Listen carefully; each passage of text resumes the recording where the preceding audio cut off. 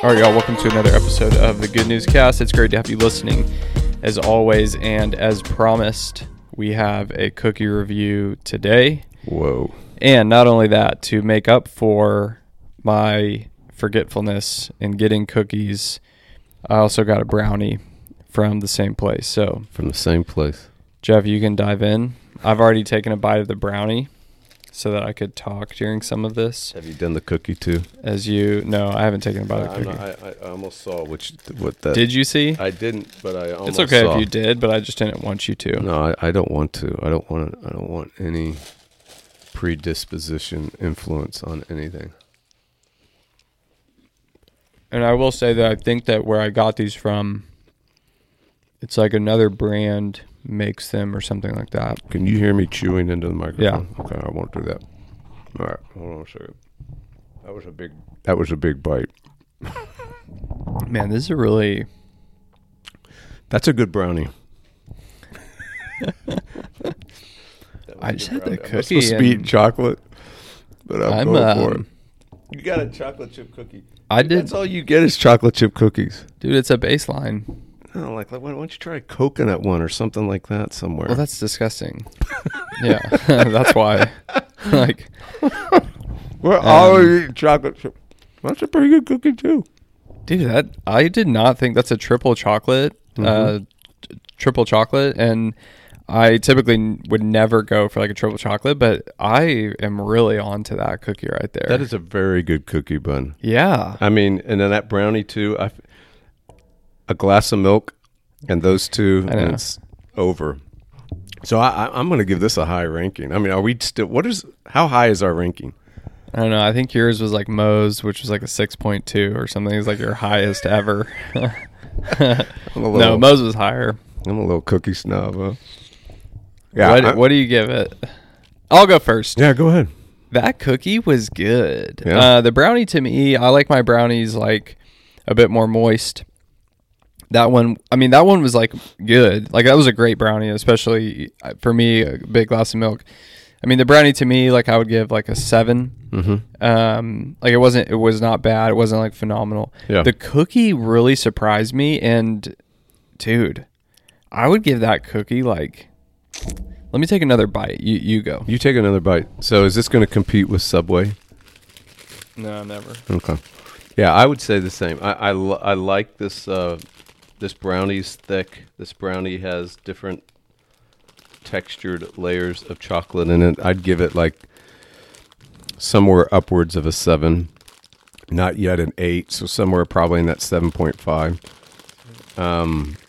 The cookie I'd probably put in the same spot. I think the cookie is really good. Honestly, though, if I had milk, it would probably push it to an 8. Because there's some cookies, right, that if you have milk, they taste better. Other cookies are like phenomenal all by themselves. Like a Moe's cookie, phenomenal all by itself. I don't even think I'd want to dunk it in milk because it's so good. But then other cookies, they're okay, and they're good. But if you added milk, they actually would go up. That's the way I think. Mm-hmm. Yeah. See, to me, milk always elevates a cookie. Yeah. Dude, that cookie right there, that's like an 8.2. Oh, so this is your high? Is this your highest? No, it's not ranking? my highest. But Did you give a 10 to Subway? No, I don't think I gave a 10, but I'd probably give like a 9.99. That would be horrible if you gave Subway a 10. No, I would never give a 10, but I'd give a 9.9. That cookie was good. This is from Jersey Mike's. Really? And I think they're called like Dave's cookies. Like I think they're called like Dave's or something. I don't know. I've never had them before, but I couldn't find anywhere to go, and I was driving past, and I was like, "Oh, that's your sandwich place." And so then I was looking. I was like, "Oh, I don't like the look of that cookie," and also it's like Dave's cookies. Jersey Like, what is Mike's. this, dude? I'm like, wow, I'm mega on that. No, right now. I am too. Yeah, I mean that's Sunday, man. I'm gonna buy out the whole row. that's good. That's the. Did triple they have chocolate. anything other than chocolate chip? Yeah, I think they did. I think I saw like some other stuff. Okay. Dang, dude. Yeah, no, that was good. So So what are we doing today? I don't remember anymore. No, all right. We're talking about church. We're talking about how to pick a church. In particular, for me, my heart, just as we get into this conversation today, is, I feel like I'm regularly talking to people, friends, whatever it might be, friends of friends, whatever, who are either they just left a church, they just moved to a new place, whatever it is, and they're kind of in the process of like, oh, I'm trying to pick a church, I'm visiting. Obviously, us here at Redeemer, we're always meeting people who maybe it's their first time to church, but a lot of times it's, we went to this church and we're not anymore for whatever reason. Yeah. And now we're visiting, right? We're kind of like on the look. So my heart with this whole podcast series is to be able to kind of talk to that group of people who may be looking for a church and trying to figure out, where do I go? Now, a couple of quick prefaces, which is one is, on the one hand, you could respond to this whole podcast and be like, well, just go to the one in your denomination. But I'm kind of saying, like, let's say you don't know, like you don't, right. I didn't grow up in a denomination, like a lot of people didn't grow up with this high commitment to their denomination where that just determines everything. And frankly, it shouldn't just be this end all determiner, right? Even within your denomination. I'm also kind of operating on the playing field of like, I'm talking about churches that are orthodox. Right. Maybe they don't agree on every jot and tittle, but we're talking about orthodox. Obviously, if a church is heretical, like I'm not helping you evaluate a Mormon church right now, right?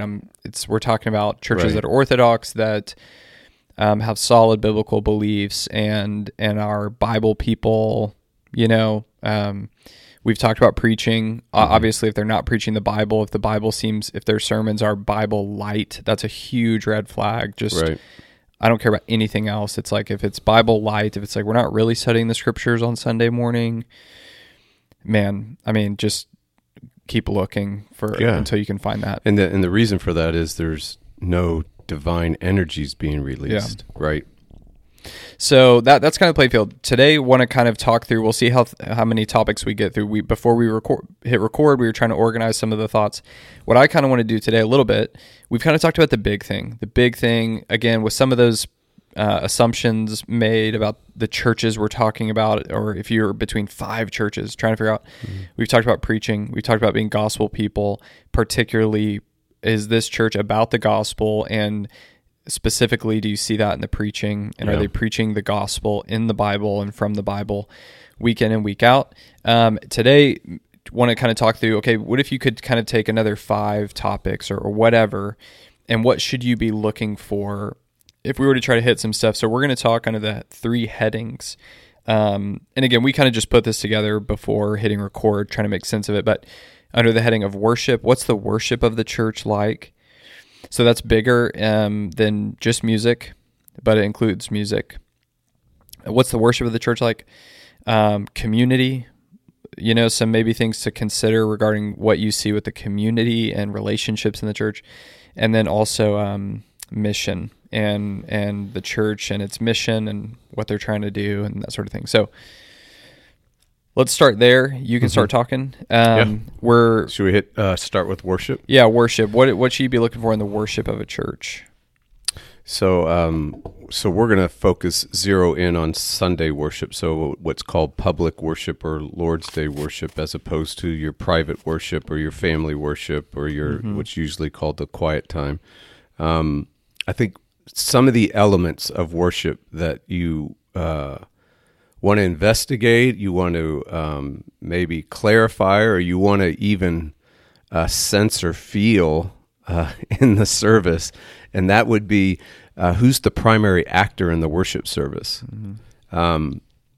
Is the worshiper the primary actor? Is the worshiper the one that's doing all? Is the worshiper the subject of the service? Or is God the actor? Is God the primary mover? Is God the primary agent? Is he the primary activator? Are we, like, in one sense, dancing to get God's, no pun, no reference metaphor, this is just a metaphor. Are we dancing to get God's attention? Are we singing to get God's attention? Are we praying to get God's attention? Are we doing other elements of whatever might be involved in your worship service or another tradition's worship service? Are we doing these things to activate God, to dance for him, to get him to come down, to get him to move, to get him to work? Or is worship primary God's idea. It's what He set up, and He's the mover, and He's the actor, and He's the one on the move. And then there's elements within that worship service that accentuate that. It's a form that says God acts. He's the one that acts. He's the mover. Like a call to worship historically in the church tradition has done just that. A call to worship is saying God's the actor. God's calling us. This is His idea. This is His day. He's the one on the move. He's the one breaking in. He's the one showing up, and He's calling us to meet with Him, right? Then you have prayer would be an element of the service too, right? And prayer, though, is answering speech. Prayer is not primary speech. Prayer is actually responding to the primary mover, the primary actor, the primary word, which is God speaking. And when God's speaking, we now have something to say. So you want to form a prayer in the worship service because it's now answering speech, responding speech. It's secondary speech. It's responding to being spoken to. So you'd want that element. And obviously that's why the church has had scripture reading, God speaking. It's had obviously the preached word, God breaking in. It's had the sacraments, God moving and working through the sacraments. And then there's been worship music, singing, and that's more of a response as well as a declaration of who God is and what He's done, and celebrating who God is and what He's done. And Paul even said that you actually sing the gospel into each other's hearts. So that's taking place. So I think it's really, really helpful, just as you think about worship, to really get straight what's going on in worship and why it's going on. Whose idea is it? Who's the primary actor? Who's the primary activator? Who's on the move? Who's at work? You or God? And obviously all of us are going to say God is. So think about, does the forms and the flow of the worship service match that? Is the culture or the aroma of the whole aspects of whatever the liturgy or the forms and styles and everything that's taking place, does it reflect that? I think that one way that we could also talk about that too is just again, almost like this gut level sense of worship. Does the aim seem to be? And again, we're talking about Sunday morning. Does the aim seem to be to get your eyes off of yourself and onto someone else? Obviously, namely God. Is it to get your eyes off yourself and onto Him? Is it to get you outside of yourself? Right? Is it so we trust for our salvation, not ourselves, but someone outside of us, and then we live outside of ourselves. We live looking to God. We live looking to the person to our right and our left to love them and do good works, all these sorts of things. So, does that seem to be the aim of Sunday morning, or does it seem to be, in some sense, more related to you? Like, I mean, there's 1,000 flavors of how it could relate to you, yeah. But one of the things that at least in our world, when the music conversation comes up, which we can touch on that just as a segue. Sure. Sometimes people will talk about I can't stand songs that are like, about me. I think one time we sang a song. It was like "Give Me Faith," and that was like one of the lines. I think "Give me faith." And I think someone was upset about the song. Like, I don't want to talk about my faith. Well, on the one hand, like, to be fair, the Psalms in the Bible are filled with, like, my anguish and my, right? The whole spectrum. Worship is not this, human condition and human emotion. Yeah. Worship is not, and music is not like I'm disconnected from my existence entirely. Right. Obviously. However, the general theme and dominating reality, even in the lyrics of songs, should be who God is and what He's done for us, not me, myself, and my faith or my repentance, right, or whatever. Though that absolutely has a place. Mm-hmm. So since I was already thinking of that example, right? But even specifically on music is such a big deal, right? Yeah. Like I would say, and I said this last week, music a lot of times is the number one qualifier for someone, like if I'm going to go to this church or not. Right. What would you maybe say, if anything, about and music's like vitally important. I mean, it's an amazing thing that God's created. It's powerful. It's incredibly powerful. Yeah. So totally legit to be a very important aspect. What would you say as you talk? I'll try to think of like maybe one thought. Yeah, I think I want to respond to what you said earlier too, just about faith and about the human condition and the full spectrum of the human thoughts and feelings and experience. I think it's just primarily what we're saying is we're trying to get our causes and effects in line.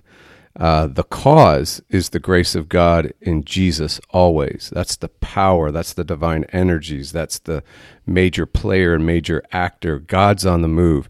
The effect is our faith. The effect is us crying out to him. The effect is forgive us. The effect is confession of sin. The effect is I'm put back together again. The effect is I'm trusting Jesus and his salvation in bigger and brighter and better ways. I'm singing and responding with clarity in the mind and realness to the heart, the wonder of who God is and what he's done. That's the effect.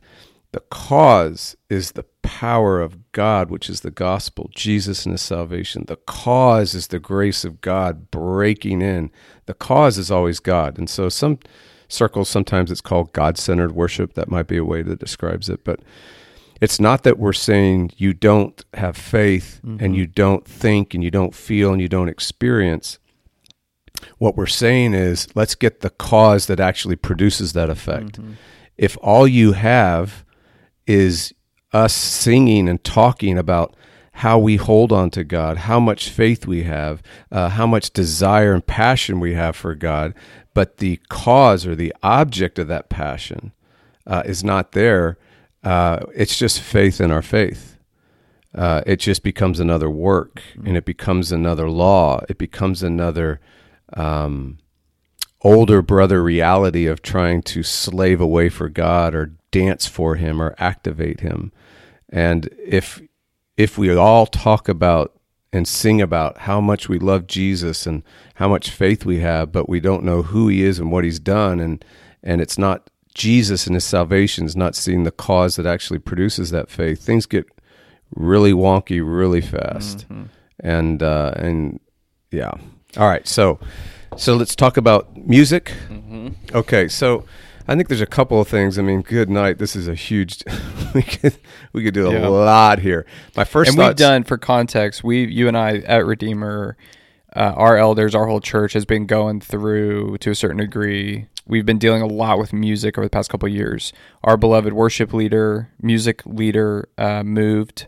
Yeah. We went through the whole hiring process. Now we've got a fantastic music leader that we love. So for us, this has been like such a huge thing because reality. Yes. So we've had to readjust, realign, reset, as well as go forward in new areas, and so which we're all excited about. I think there's two things. One, I think when you're talking about music, maybe it's helpful just to say, all right, let's just talk about the content of what you're singing.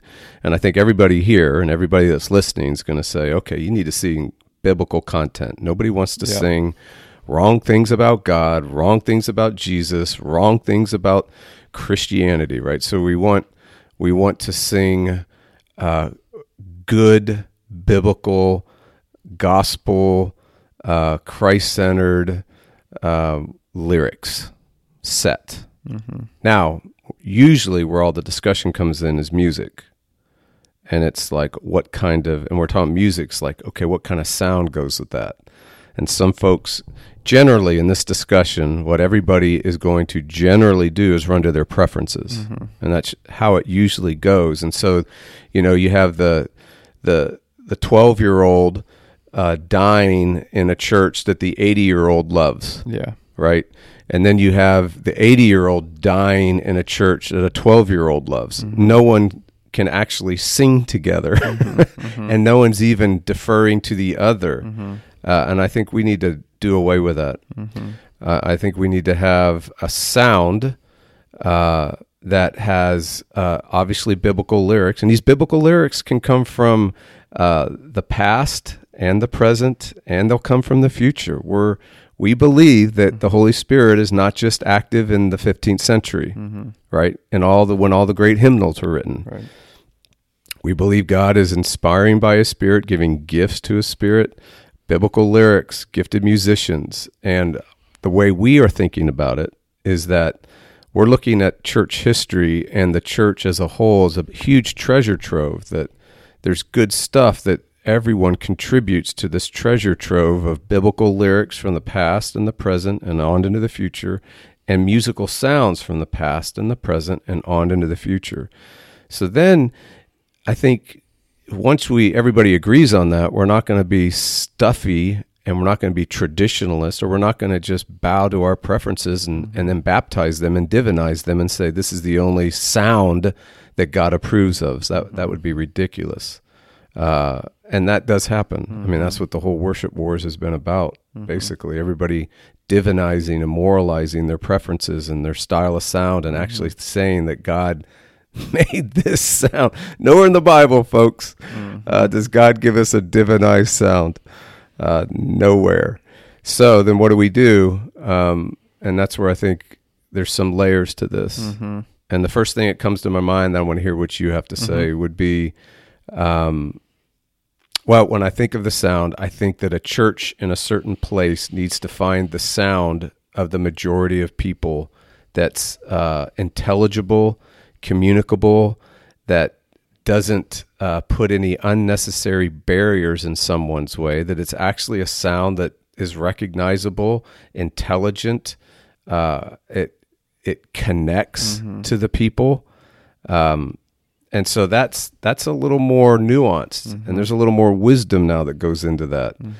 And then your discussion moves into, well, what about sounds from the 1500s? Well, maybe that's the sound that people now are still singing and are in the cultural context that you're at.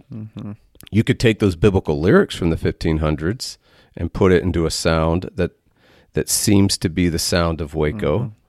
Right? That connects and is intelligent. And I think one of the things you don't want to do is you do not want to get in the way of what God is doing in people's lives by putting a sound before them that's completely unintelligible. Right. You would never do that as a missionary. You don't go to the Middle East and keep speaking English. Right. And wonder why nobody doesn't understand what you're trying to do, right? You got to learn the language, you got to learn the culture, because you got to connect.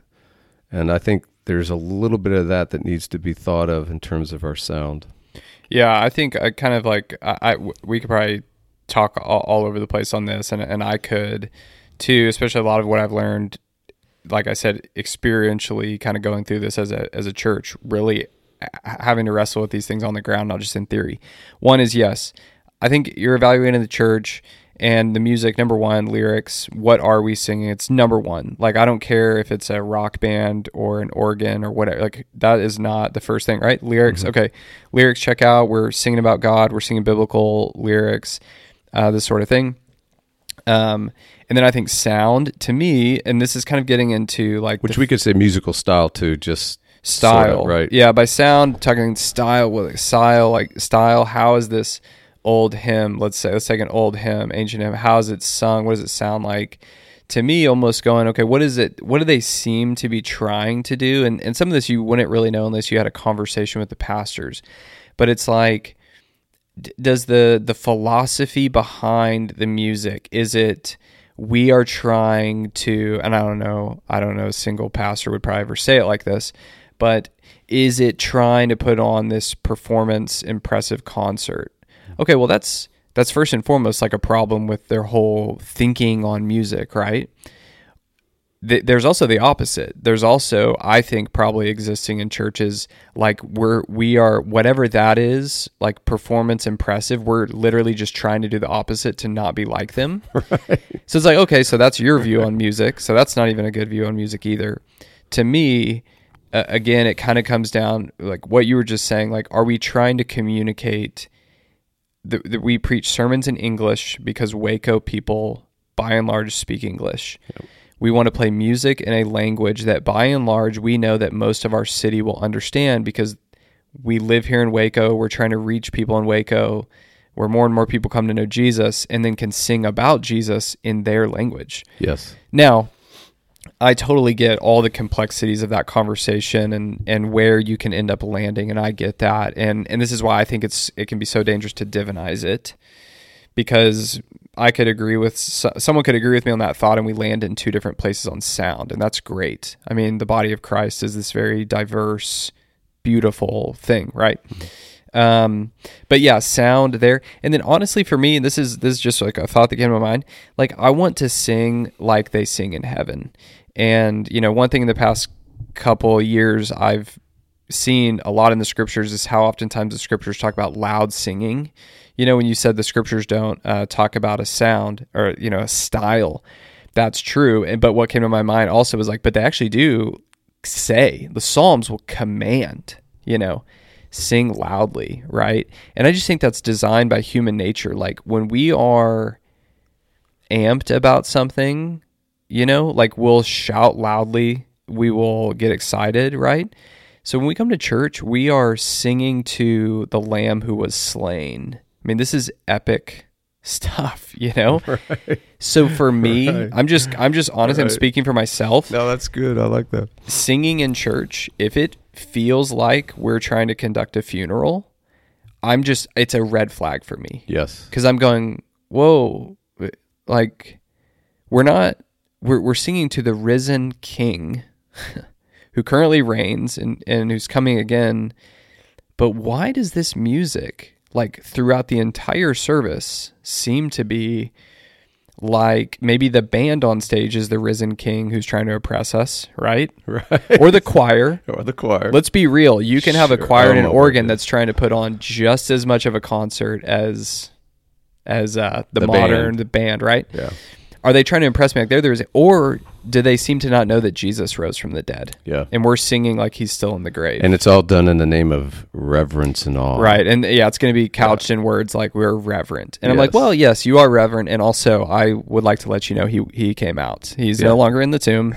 He is alive. So anyway, those are my quick thoughts. All right. We're at 27 minutes. That's music. That's worship, God-centered worship, God-centered music that's intelligible to your community by and large, that is singing to Jesus. And I think it's helpful for us to say, especially in our kind of Presbyterian world, like emotion is a legit thing created by God, not Satan.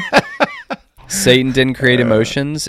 So when you're singing about Jesus, it's legit to, like, music is powerful. I think Luther, who I think struggled with depression, I have this quote I remember somewhere out there of like, where he talked about music was just this powerful thing that would lift his soul. How about David with Saul?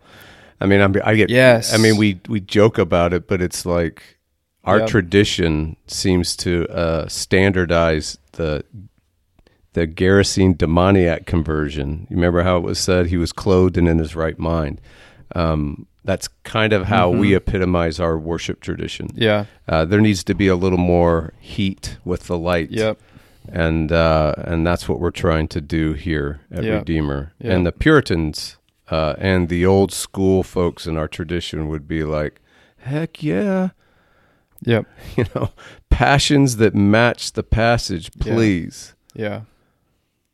We'll end here just for time's sake. So, I mean, and then next week, we'll talk about community. We'll talk about mission. How do you kind of like think about community in a church? That's such a huge thing nowadays. Like, how do you think about community and evaluate a little bit of what the community seems to be like, including leadership? Who are the leaders in the community? What's the leadership structure? What should be a red flag in a leadership structure at a church? And then we'll also talk about next week as well. We'll talk about mission, and then we'll probably touch on too, like conflict in the church as well, relational conflict. But yeah, I was just gonna say with music that, again, to me, that heat, that like are we fixed on Christ right now?